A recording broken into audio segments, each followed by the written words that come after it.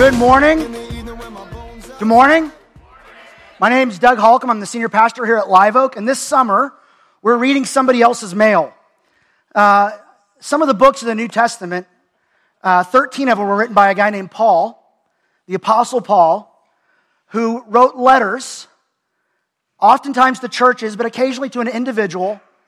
And these letters have been forwarded on to us. They were included in the Bible because they were so important that God is listening, Paul was listening to God asking him, what is it you want me to say to them? And he listened to that, and he sent it in this letter to these people, either churches or individuals, and then it got forwarded on to us. And Paul wrote this letter to a guy named Timothy. And his letter has been forwarded on to us, but we're not reading to hear what Timothy needs to grow his faith, and to increase his impact, to help him finish the race well, and develop a finish line faith. It's forwarded on to us because we have a role to play. We have influence.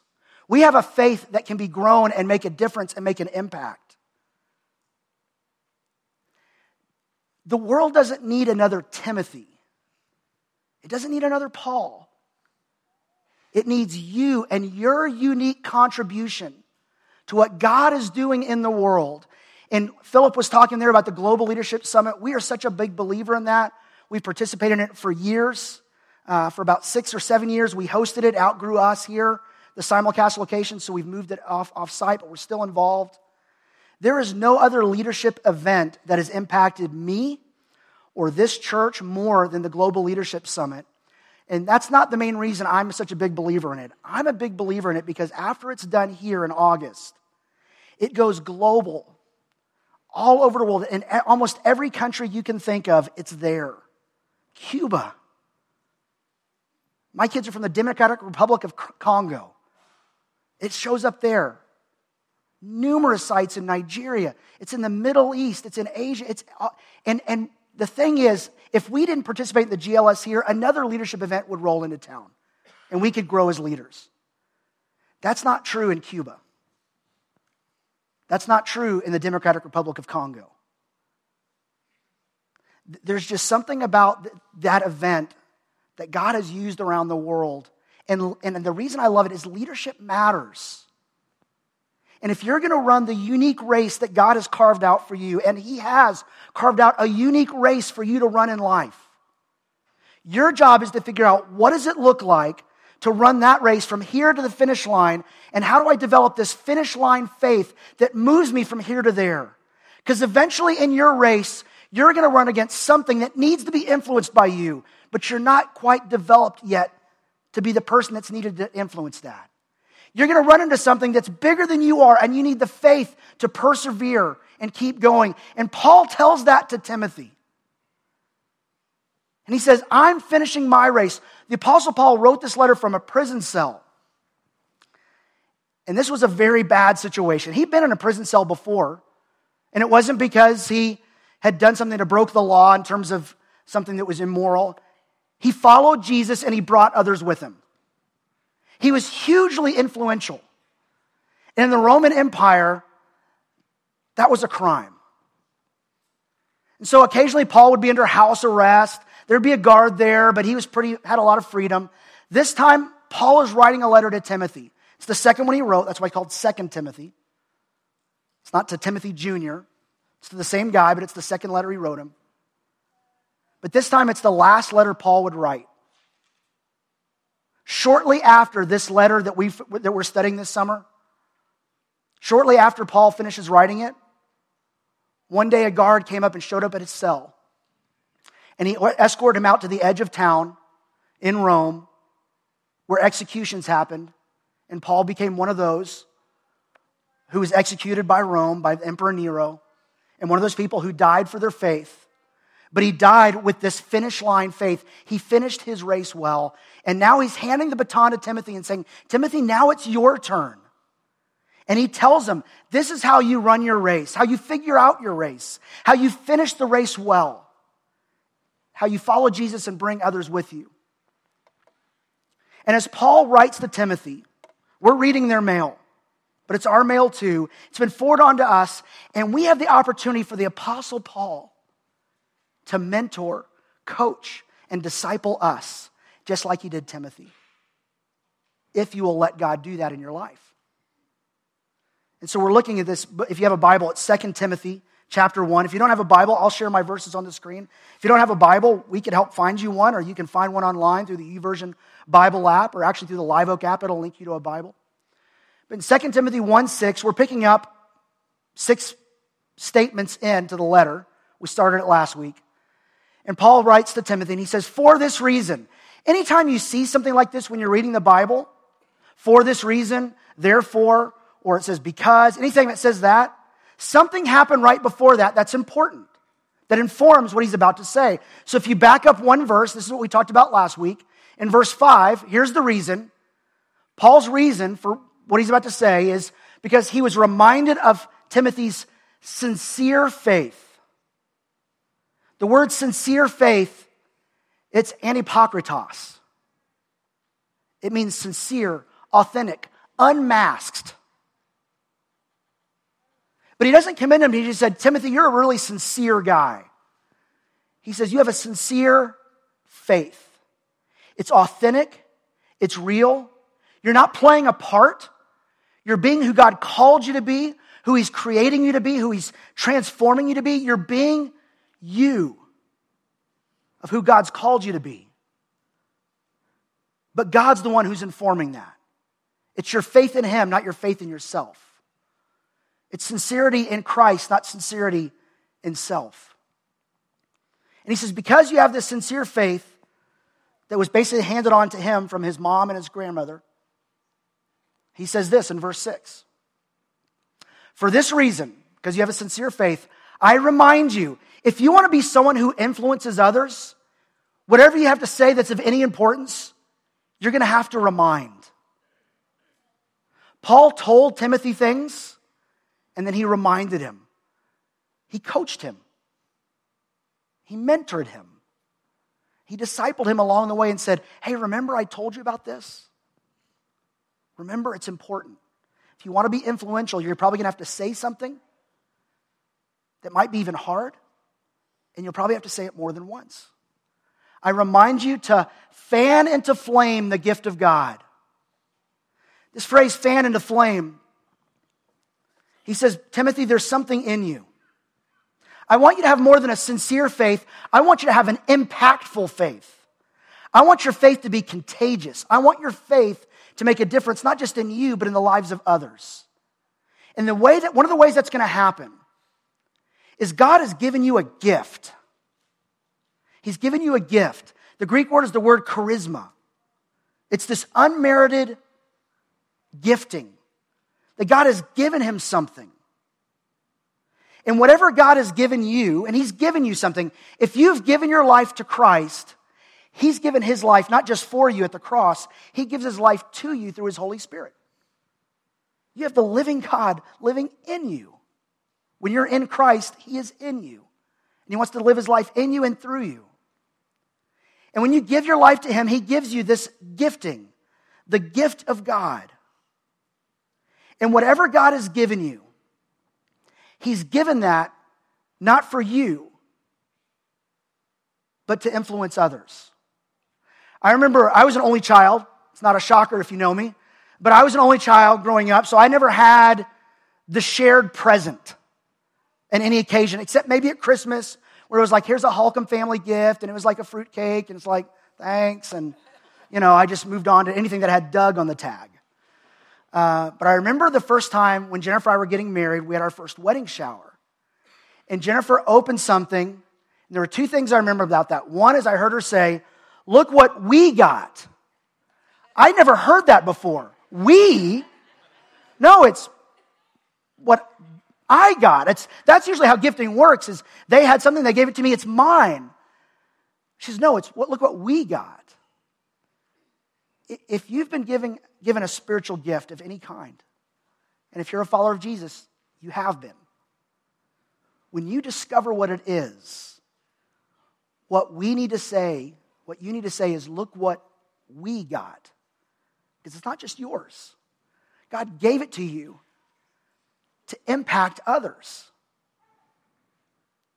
The other thing I learned when that happened is I can't remember what it was. It'd make the story so much better. I remember she said, look what we got. And I looked at it and I go, I have no idea what that is, but thank you. And I don't know if it was some kind of weird cooking thing or bowl set or china. And I was like, I'm sure we'll have a need for that at some point. I just kind of honestly think what it will be. And I'm not exactly sure what that is. And for some of us, the thing that's keeping us from having more impact than God has called you to have is you don't know what he's gifted you with. You don't know what he's given you. Timothy apparently did, because he doesn't spend a lot of time explaining this. Remember, this was a letter to an individual that he had previous relationship with, so he doesn't explain a lot of things. But in other places, he does spend more time talking about the gift, but he uses this analogy of fan into flame.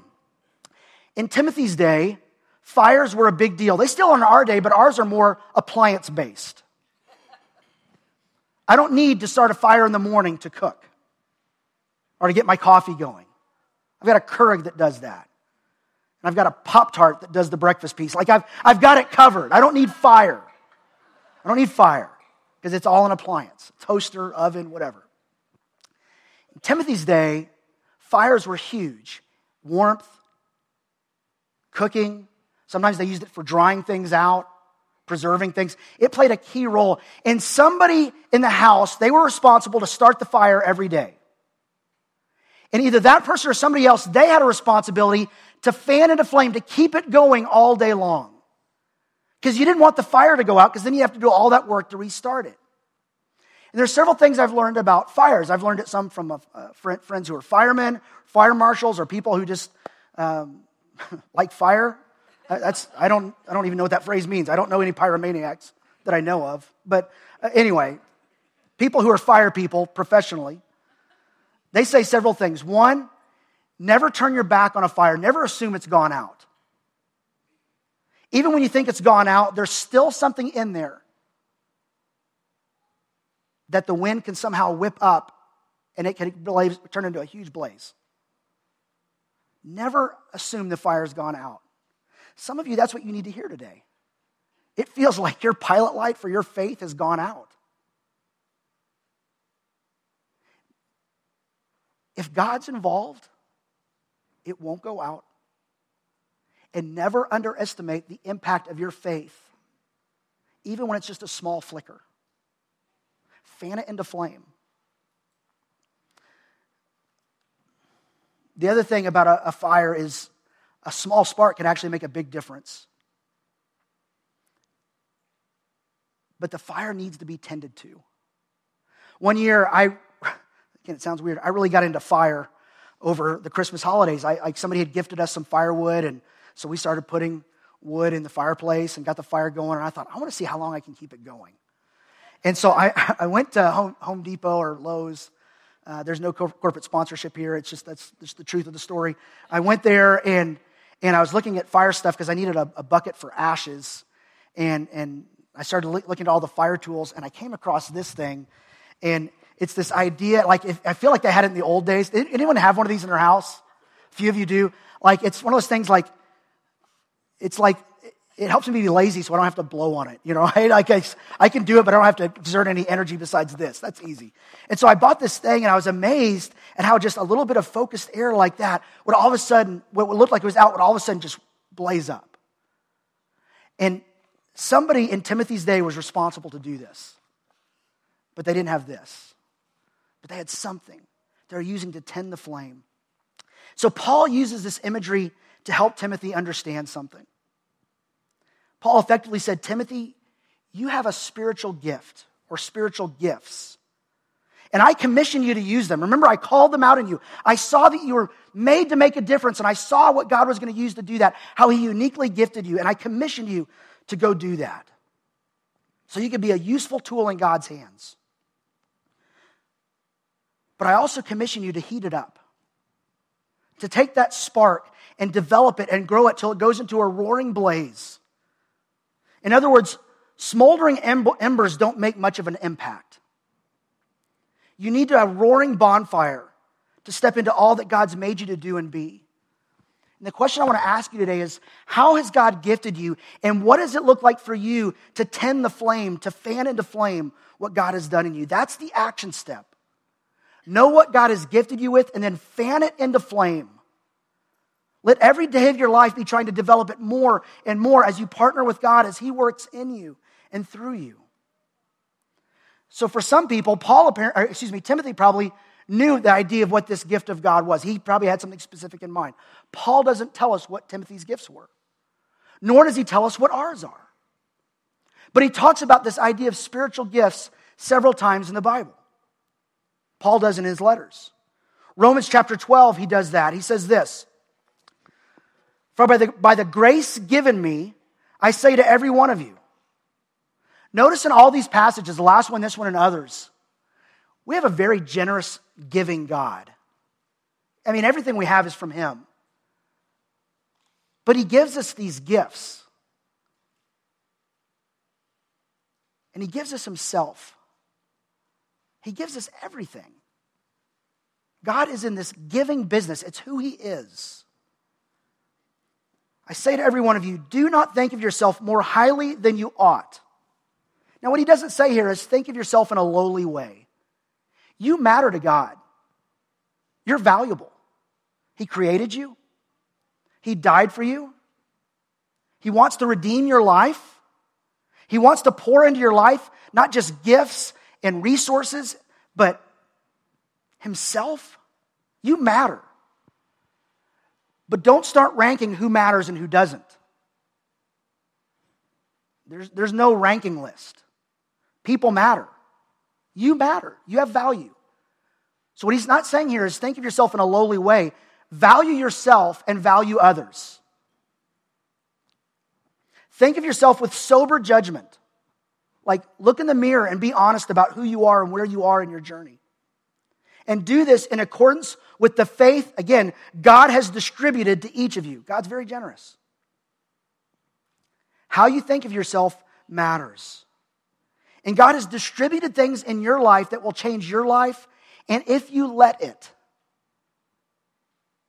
whatever He's given you, and if you let Him, He will use you to impact others. Verse 4, he says this, "For just as each of us has one body with many members," arms, legs, all that kind of stuff, "and these members do not all have the same function. My ear has a different function than my foot." Right? We get how the body works. Just as that, and these members do not have the same function, so in Christ, so if you're in Christ, this is true of you, though we many form one body, we're connected, and each member belongs to all the others. We are connected. I need you and you need me. We need each other to do what God wants us to do. When He says go make a difference in the world, it's not all on you. We're in this together, but it's not all on us. It's really all on Him. We just need to follow Him and find our identity in Him and rest in His strength and His generosity of all the things He wants to give us. But one of the things He says here is they do not all have the same function. So that means for us, we need to know our function. And here's the truth about every single one of you. You are different. As a matter of fact, turn to your neighbor, look him in the eye and say, you are different. Some of you said that with a little more inflection than it really is necessary, but that's fine. Here's the good news why that's different. Here's why that's important. Here's why you need to know that you are different. Your difference makes a difference. Your difference is your unique contribution to what we got, to what our impact can be. Your contribution is unique and specific as God designed it for you to contribute to what God's doing. He goes on in verse 6 to say, we have different gifts. Remember, he said, fan into flame the gift. He goes, we have different gifts. We're different. And these different gifts are according to the grace given to each of us. God designed it this way. And I've described it this way before. It's kind of like the idea between chess and checkers. Checkers, all the pieces move the same way. They're all the same. All pieces are the same. In checkers. In chess, it's different. Every piece is unique. You've got the pawn, and the castle thingy and the pony and the pointy hat guy and the queen and the king. I've told a story before. I tried to learn chess and it didn't go so well. But I'm fascinated with it. I told a story. I went to New York City one time and went to Bryant Park and they were doing lessons. And I showed up and it was all kids and me. And I was like, gosh, this is creepy. So I leave and the guy said, no, sit down. And the instructor said, I'll play with you. I was like, that's not good for me. I want to play one of the kids. I want to play with the one that's not very good. And I played the guy and he just demolished me. I didn't understand what I was doing. And so we played again, but he kind of, every now and then I'd reach for a piece and he'd go, I go, okay. So I'd reach for the other one, like the pony guy. What's that called? What's the knight? Rook? Bishop. Thank you. What was I saying? Oh, yeah. And so, like, he would say, and he would kind of coach me as I went. He still beat me, like, first time he beat me in 8 moves. The next time it was like in 10. It's like, well, thanks for the help, coach, and it's great. But the thing about each of these pieces, they each have a different function. But the thing is, they all have to work together. It's not like, how am I going to use this one piece to take down the king or to checkmate? They all have to work together. And the other thing is every piece, like the pawn can only, initially it moves 2 spaces, but after that, it can only move 1. But other pieces, they can move different angles, different things, all the way across the board. They have different things. The thing is, even the pawn can take down the king. Even the pawn can take down the king. They all have a different purpose. They all have to work together, but any piece can take down the king. Any piece can checkmate the game. Feels like we're in the hull of a ship right now with the wind. And what I learned from my coach that day, who was not very good, I think he enjoyed beating me, is any piece can take down the king, but not any piece in my hands can do that. But any piece in someone who's a master chess player, any piece in the hands of the master can do amazing things. And Paul says, you're a unique piece of what God's doing in the world. You have a different function. We have to work together. But even if you think your contribution is a small part,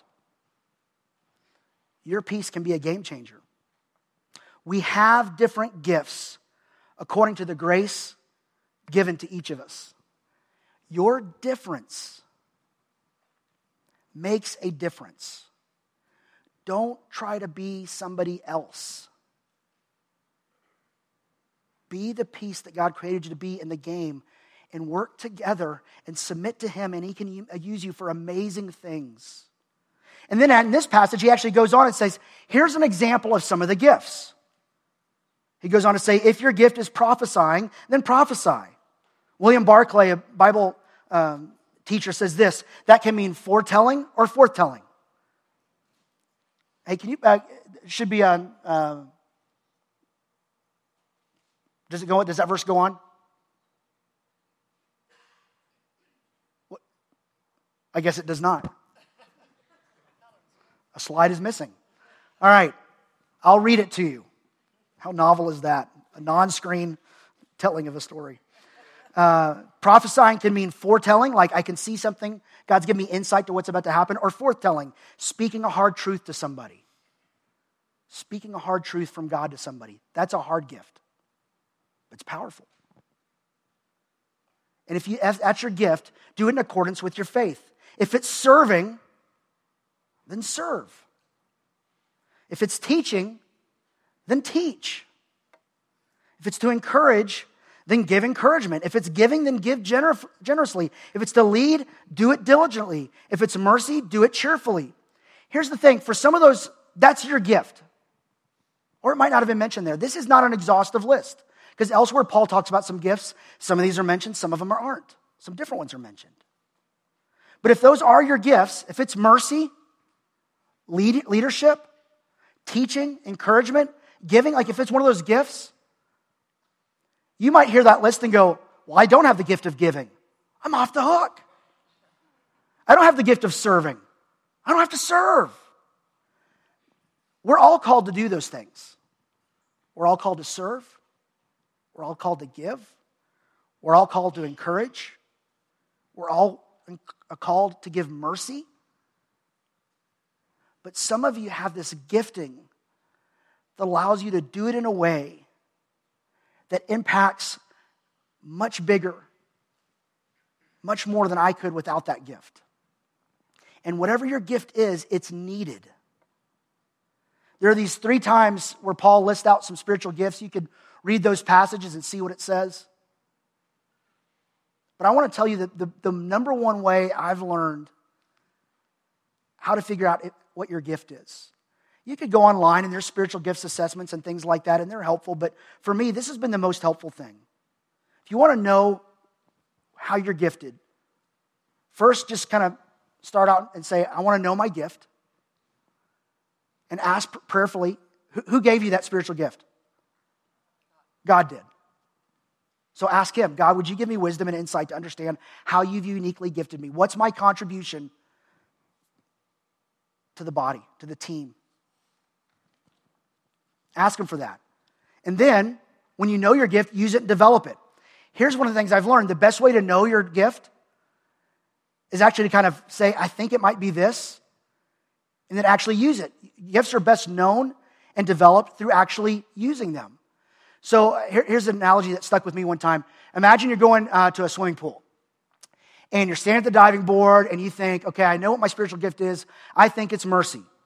So you get on the diving board, and you jump in, and you start using the mercy, your mercy gift, to try and be merciful to people who require a lot of mercy. And it doesn't go so well. I guess mercy's not my gift. A lot of times what we do at that point is we think, man, I thought I was gifted at this, but it just didn't go so well. So we climb out the steps, we go out of the pool, we sit in the chair, and we just stop swimming around the pool. We just give up. If you've tried to use something that you thought was a spiritual gift and say, I want to make a unique contribution, and you jumped in to use that, and it didn't go well, it was a belly flop. It didn't even feel like that. It felt like you dove into the pool, but you hit the concrete on the side. Like that was painful for everybody involved. Well, get out of the pool. Don't sit in the chair and just take it easy. Take another stab at it. Don't try it once and then sit out the pool the rest of your life. Try again until you find it, and then develop your gift. And the best thing that helped me figure out how God uniquely wired me was not an online assessment, but it was people. It was people in my life that saw me trying to make a difference in the lives of others on behalf of Jesus, for the cause of Jesus. And so the other thing you could do is this. Next slide. Use your gifts with others. If you're in a small group, if you serve on a team, if you have people that are around you and see you using what you think might be your spiritual gift, they'll have great insight. In fact, for me, the first way I figured out I had the gift of wisdom. Man, there's all kinds of distractions today. For a guy with ADD, this is killing me. Like, what's going on over there? What's going on over here? What's going on back there? Someone tell me if I need to be concerned about anything. The best way I learned and discovered my gift was wisdom, because I'm not a smart person. I can show you my transcripts. I am not a smart, we just June 6th was Normandy anniversary and D-Day. I called D-Day anytime report cards came out. Like D-Day, I was lucky to pass a class. I am not smart. But what I realized is that in Christ, God's given me some wisdom that I can look at problems and find godly solutions to it. It's hard, but some people call that out in me. I'm an introvert who does not like being in front of people. And then somebody said, Doug, I think you may have a gift of teaching, because you can take complex topics and make it practical and applicable, and you can be very authentic with that. And I was like, well, that's what I want to be, but I don't think I'm very good at it. Someone called that out early in me, and I'm grateful for that. And then when they called something out, I jump in the pool, I try and use it. I ask people to help me grow in it. I, most of all, ask God to help me. But sometimes using your gifts with others is the thing that helps you understand your gifting. Have you ever thought of going to somebody and saying, how do you think God may have made me unique, gifted me to make a contribution to what God's doing in the world? Have you asked people that know you well that question? Because I think that's the best people to ask. Ask them, because in the end, again, we all function together. We're a team. And together is better than alone. That's true in so many areas, but together is better than alone. And again, when you have a gift, it's not just your gift, it's look what we got. And we got to figure out how we put these all together to make a difference. Gifts are discovered and developed best in action, not in a classroom. And others is important too, because you need to help others do that. Help others find and use their gifts. Help us each other see. Let's help each other see how we're gifted and unique, and then how that fits together. And rely on each other and lean on each other and our uniquenesses. That's why community matters. So Paul tells Timothy this thing, hey, remember, I want to remind you have a sincere faith, and because of that, God's given you this gift. Apparently they already had a conversation. Timothy knew what it was. He said, I need you to fan that into flame. Don't let the fire go out. Don't let the fire just sit there, kind of barely having a little coals. Get it into a roaring blaze and make a difference and make an impact. And then Paul tells us what might have been the thing that kept Timothy from doing that. The thing that might have kept Timothy from doing a lot. He gives us a hint to maybe why Paul said, I need to write this letter before. This is my last one. I'm about to end my race. My life's about to end. And he calls something out in Timothy. And he says this in verse 7. For the Spirit God gave us does not make us timid. Timothy and timid. They're closely related. Not necessarily in the name, but this was a theme for him. In the first letter he wrote him, he said, don't let people look down on you because you're young. Timothy was a young leader trying to lead up people who are older. He was trying to lead when people were saying, we don't trust you. He might have been getting heat because Paul was in prison. He might have been catching heat because a lot of people were abandoning Paul because they didn't want a target on their backs. There was a lot of stuff going on. But for whatever reason, Paul sent to say, hey, Timothy, God doesn't make you timid. That's not from God. If you ever feel timid about stepping to something God has called you to do, that's not from God. God does not make you timid, but that might be where you are. But what is from God is this: power, love, and self-discipline. That word self-discipline is kind of a little bit misleading because it's not self-discipline. It's godly powered self-discipline. It's the ability to keep doing what's right consistently through God's empowering. Loving in a way that's beyond what you are normally capable of, but what God empowers. Power that's not from how strong you are, but how strong He is. He said, that's who God makes you to be. And in all this, he said, Timothy, don't be timid. He doesn't say just have more power, show more love, be more self-disciplined. He reminds them, for the Spirit God gave us. All of this is because we have God, not just on our side, but in our lives. If we've given our lives to Him, He gives His life to us. And we'll continue this idea of being timid next week. But you need to know the same Spirit that God gave Timothy, if you're a follower of Jesus, He gave it to you. Same one. Not a different one. Not Holy Spirit Light. Not Holy Spirit Junior. The same God that empowered Timothy, the same God that empowered Paul, is the same God that wants to empower you and help you push past being timid to develop discipline, love, and power in your life, that you fan into flame whatever God's given you, and He's given you more than you think. And it matters more than you know that you keep growing and developing a sincere faith and an impactful faith, because you have a part to play that no one else could play. Even Paul couldn't play that role. Even Timothy couldn't play that role. You can, because God created you and saved you to make a difference in the lives of others. What is it that you need to fan into flame? And how will you do that this week? Let's stand for closing prayer. Hey, I want to thank those of you who served at Lubbock Impact this week.